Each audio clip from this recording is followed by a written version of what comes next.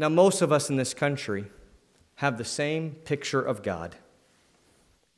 We picture God begging like a homeless man, desperately worried that so few people believe in him, tearfully grateful that anyone would move from outright atheism just to believing that he's a force, that there's a higher power. Call him by whatever name you want. He'll take anything. If that's your understanding of God, I think this morning's passage is really going to challenge you. It might surprise you. Look at John 2:23. The large numbers are the chapters. The small numbers are the verses. You will be helped if you keep that Red Pew Bible open for the entire time. We're just going to reference it and talk about it. That's all we do. Your confidence should be in those words and not in mine. John 2:23. Now when he was in Jerusalem at Passover feast, many believed in his name when they saw the signs that he was doing. You would expect Jesus to be tearfully grateful. His signs are producing faith. But that's where we're surprised. And John sets us up as a reader for that surprise by this contrast word in 24. It starts with the word but. But Jesus, on his part, did not entrust himself to them because he knew all people. Does it surprise you that Jesus does not impart himself to everyone that is impressed with him? Jesus does not entrust himself to all those that say, Jesus, I trust you. And the key reason here is found in verse 25. And he needed no one to bear witness about man, for he himself knew what was in man. We think the hard part is convincing people to believe in Jesus. And we're surprised that Jesus needs convincing to trust people. How could this be? Why would Jesus ever hold back? Well, to provide an explanation, John moves from Jesus who knew what was in a man, chapter 2, to chapter 3, now there was a man. The very words that end chapter 2 are the very same words that begin chapter 3. Here is a man, a precise example of John 2:23 faith. And we're going to meet him. You might already know him. For in fact, you might be him. Are you a good person? You're not perfect by any means, but you're good enough. Do you believe that God is pleased with your best efforts? And do you think that your religion will help? That this man had that same understanding. He aspired to be good. He's pretty optimistic that whatever God says that he will be able to do, and he believes that God will be impressed with his best efforts. And he assumes that his religion will help him be an even better person. But Jesus confronts him with the need to replace his religion with a relationship with God. Friends, catch me on this. His religion was the key thing that was impeding his relationship with God. It is because of his view of religion that he does not understand why he must be born again, what it means to be born again, or even how one is born again. That's our outline. He is surprised by why he must be born again, what it means to be born again, and how to be born again. And that outline is for this point. Catch me. If even the best person must be born again, even the worst person can be born again. Everyone must be born again.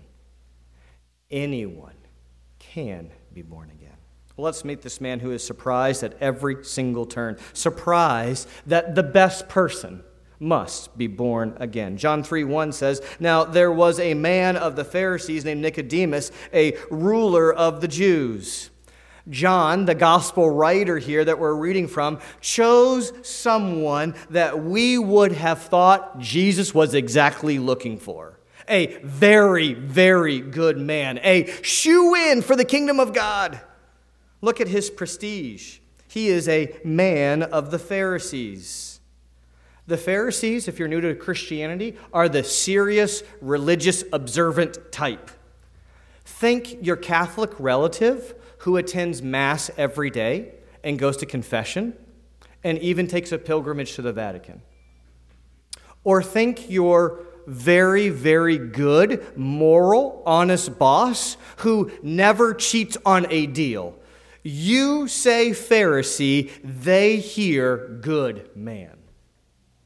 He is also a ruler of the Jews.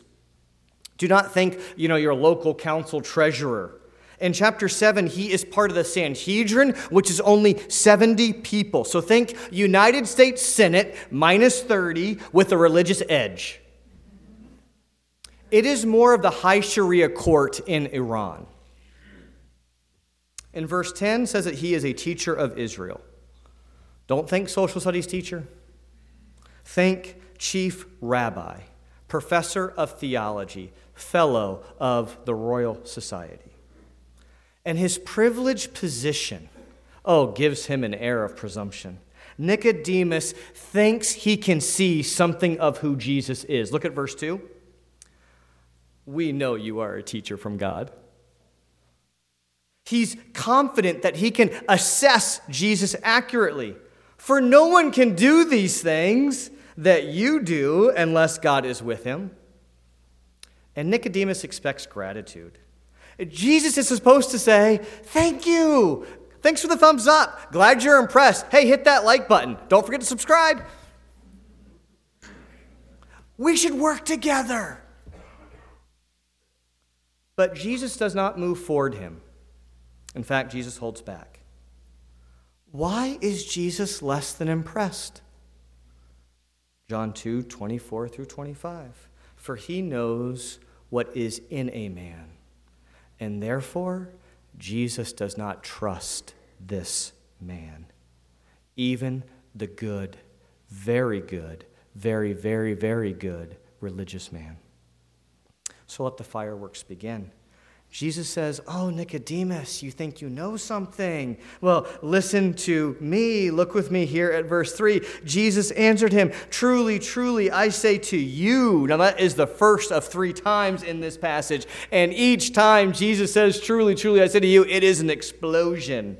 Do you hear it detonate when Jesus says, unless one is born again, he cannot see the kingdom of God?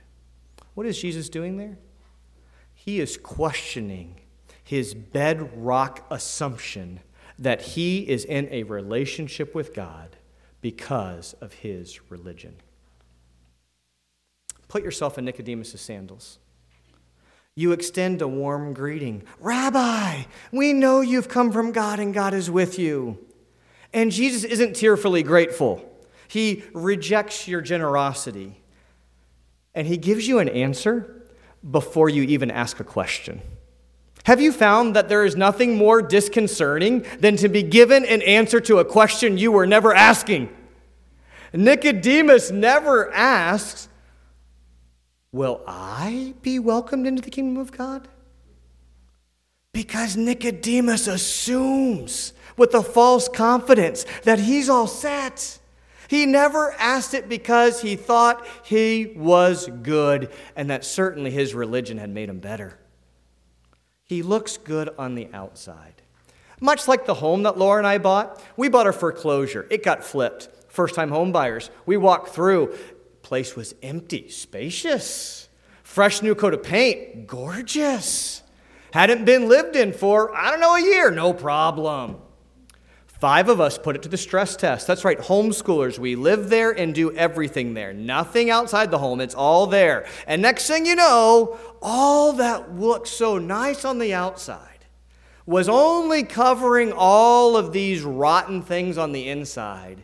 And it put to the stress tests, we had some problems. And Jesus is saying to Nicodemus, I see you got a lot of nice paint on the outside, man. But I know what your heart is like, and it ain't pretty. And I don't trust you. And you shouldn't trust your religion to get you from there to the kingdom of God. Those credits don't transfer. All the work that you've accomplished isn't work.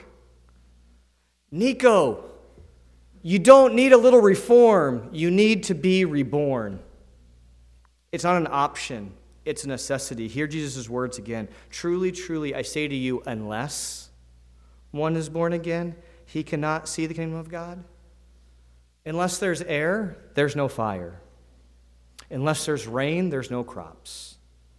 Unless you're born again, there is no Christian. And Nicodemus is shocked. He's good. Religion has made him better. Surely God would be impressed. Why would he need to be born again?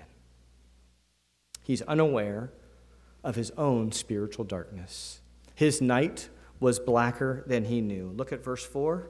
Nicodemus picks up a literal interpretation. Nicodemus said to him in verse 4, how can a man be born when he is old?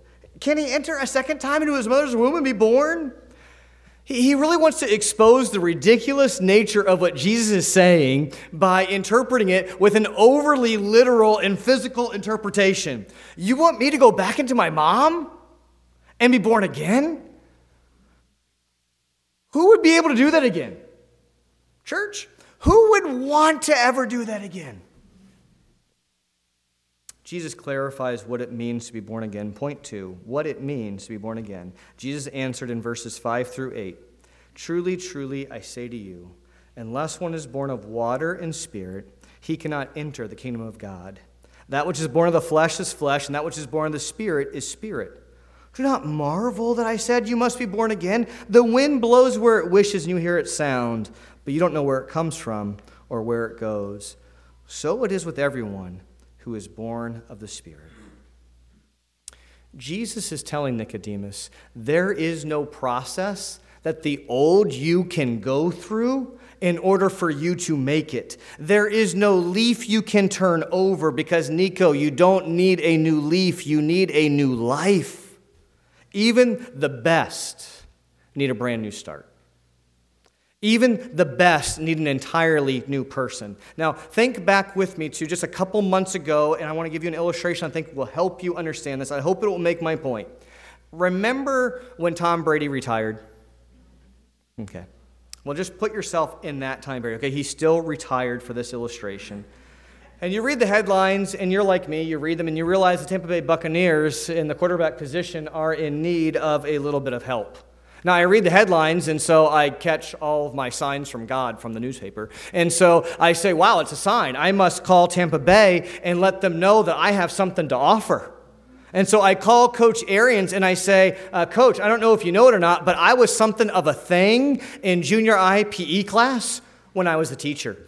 And yeah, let that sink in, okay? And so, I just want to offer my services. And they were so desperate for those couple of months that Coach Arian says, yeah, I'll fly down to the Sunshine State.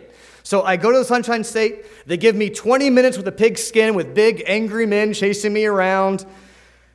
And then they say no. Surprise. But I've been told that every negative is an opportunity for a positive. So I asked them, hey, Coach, anything I can work on? My shoulder mobility, a couple more pickup games. I'll come back next year. Now, Bruce Arians is a known hot-tempered coach.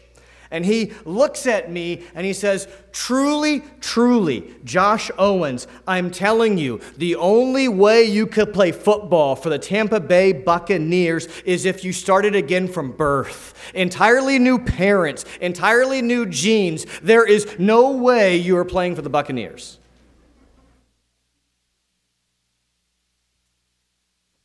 I'm never going to play for the Bucs. But Nicodemus is one of those guys that actually has a shot. Nicodemus is the guy that gets called in the first round draft pick for the kingdom of God.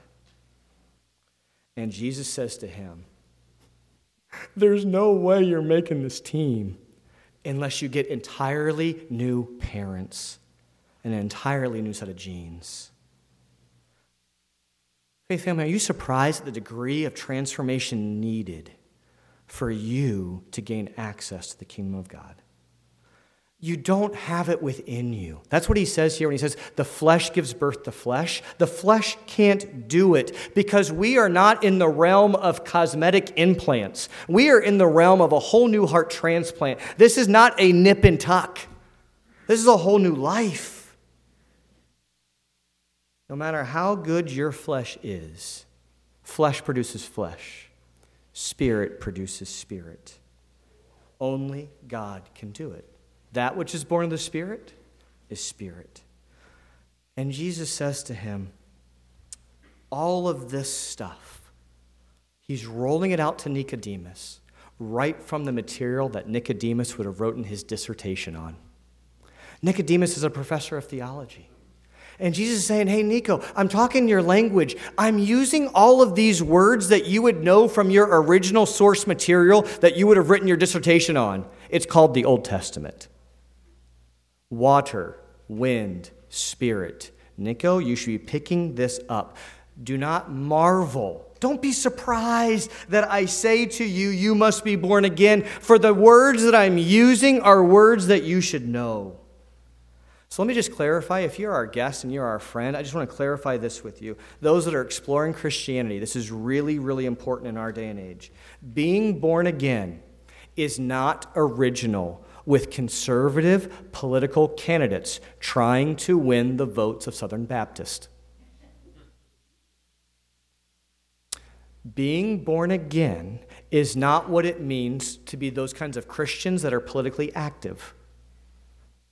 Being born again is original to the Old Testament, and what it means is to be a Christian. You cannot be a Christian without being born again. To be born again is to be a Christian. Everyone must be born again. Anyone can be born again. Well, how do you do that? Nicodemus asked that question in verses 9 through 15, and aren't you glad that he asked questions that you would desire to ask yourself? Look at 3:9. Nicodemus said to him, how can these things be? Point 3, Nicodemus is surprised on how it works. Have you ever seen those kids that come to the teacher's desk with deer in the headlights look?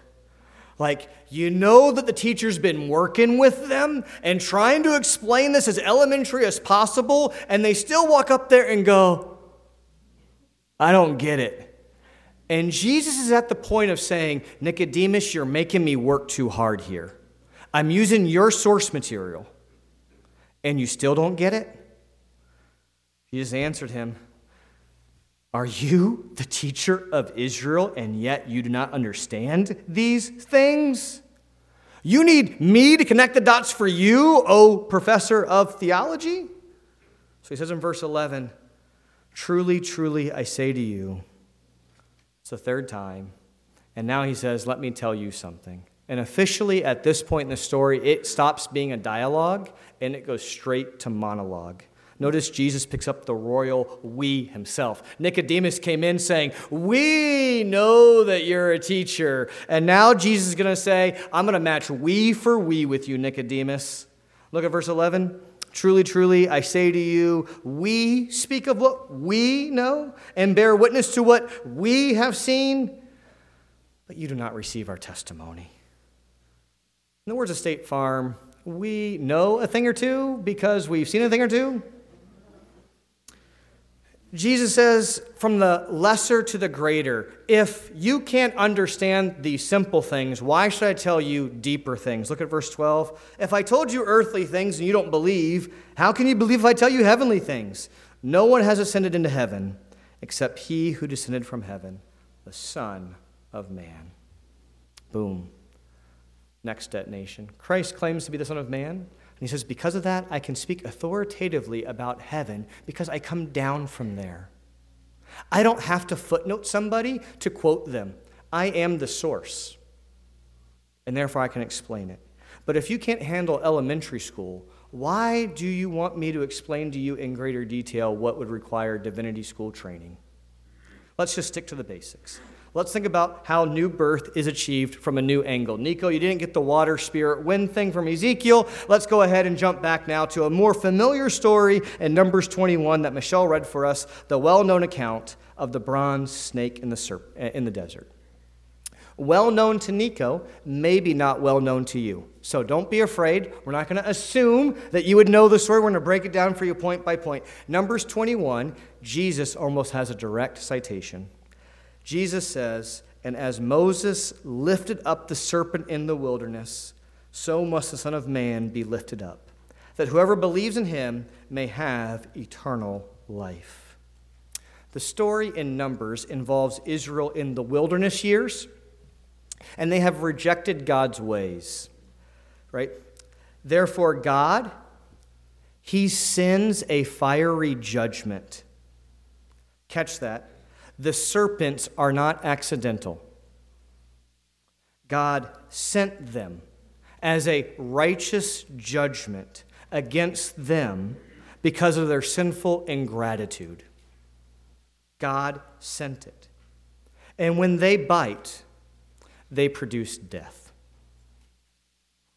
But at the same time God is judging them, he also provides a rescue for them, a way for them to be saved from his judgment. It is God's mercy that he tells Moses to make a serpent from bronze, a picture of the curse that he sent, death, and a picture of what they deserved, death. Lifted high on a pole right in the middle of camp, and anyone, whoever is bitten by a fiery serpent, if they would look, then they would live. Look and live. That's how it works to be born again. Just as the serpent is lifted high up on a pole, so is the Son of Man lifted up. But this time Jesus does something remarkable. Jesus is not a symbol of judgment like the serpent. Jesus becomes a substitute for your judgment.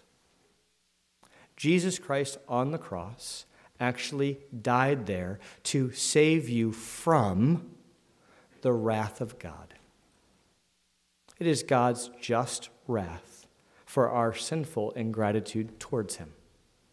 And Christ stepped in and became a substitute for us, that anyone who would look to him could live eternally, eternal life. And he says this to Nicodemus, the best of the best. His religion was not enough. In fact, his religion was part of the problem. His religion impeded his relationship with God because his religion fed his self-trust, all that he had accomplished. For he could never look to Christ as Savior when the whole time he is lifting himself up at all that he had done. He needs to replace his religion with a relationship with God.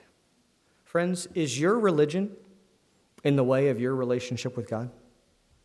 If it is true of Nicodemus, the best of the best, it can be true of everyone. If even the best must be born again, even the worst can be born again. Well, at this point, the conversation is over. Nicodemus' curiosity does not lead to a confession. This conversation does not lead to a conversion. Actually, Nicodemus retreats back into the darkness. Here's what's amazing. We find Nicodemus again in John 19. Go ahead and flip to John 19:38. That's going to the right. Large numbers of the chapters, small numbers of the verses. John 19:38. This is where Jesus is lifted up on a cross, and he has died. It is at this moment that we pick up our scene, and we find Nicodemus again. Listen to John 19, beginning at verse 38. We'll read through verse 40.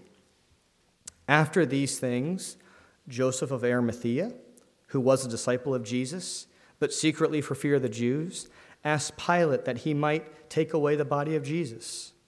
And Pilate gave him permission, so he came and took away his body. 39. Nicodemus also, who earlier had come to Jesus by night, came bringing a mixture of myrrh and aloes, about 75 pounds in weight. So they took the body of Jesus, bound it in linen clothes with spices, as is the burial custom of the Jews. Nicodemus is there to take Jesus off the cross. Therefore, Nicodemus is standing beneath the cross, looking up. And when he puts his eyes on Jesus, could you picture his mind going back to this conversation? You will see a serpent lifted high on a pole, a symbol for judgment. But even so must the Son of Man be lifted up, a substitute for judgment. God's wrath turned away, life given, relationship restored. There he is, beneath the cross. Jesus lifted up for all to see. Truly, truly, Jesus is correct when he said, when I am lifted up from the earth, I will draw all men for myself. All. Whoever. Everyone must be born again. Anyone can be born again. Now that you understand why you must be born again, what it means to be born again, and how it works, are you surprised to find it a relief? That's how it hit me when I heard it for the first time. What a relief that Jesus doesn't say, here are the principles, apply them. Here are the rules, obey them. Here are the religious rites that you must do to follow them. No, Jesus says the only thing you can contribute to your salvation is the sin that made it necessary. And he takes salvation completely out of your hands. And he says, you must be born again spiritually. Look and live. Look at God's appointed means of deliverance and live, have life the way it was supposed to be in relationship with God. What a relief. He accomplished it all for you. What a relief that he became the Savior you need. Now, friends, all you need is need. But most people don't have that. And rejected generosity is always a surprise.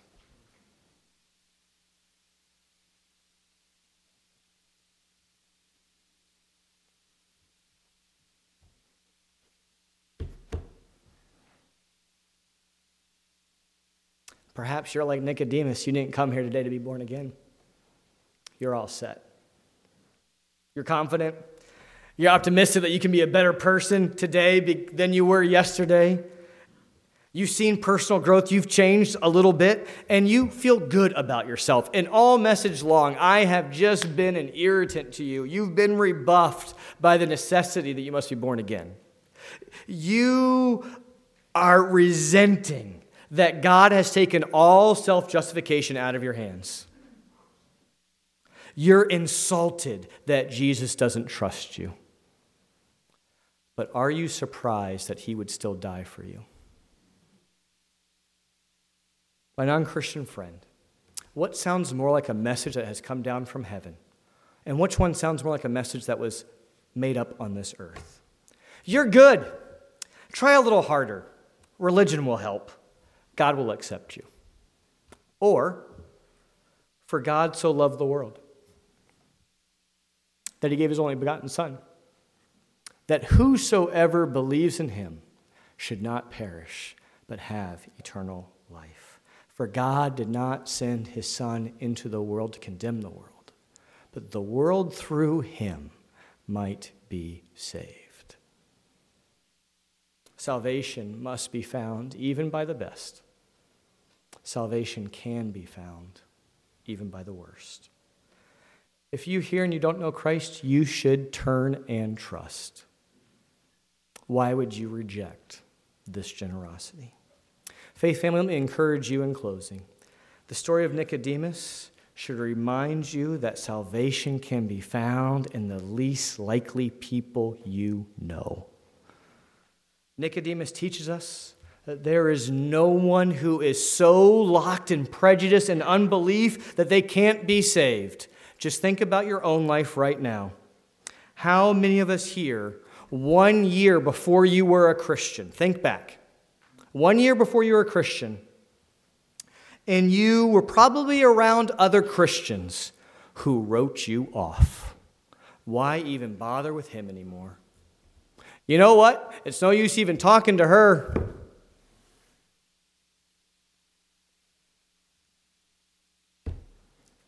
Yet how many of us are the surprising testimonies of the nature of how the Spirit blows wherever he wants? Faith family, be very aggressive in your praying.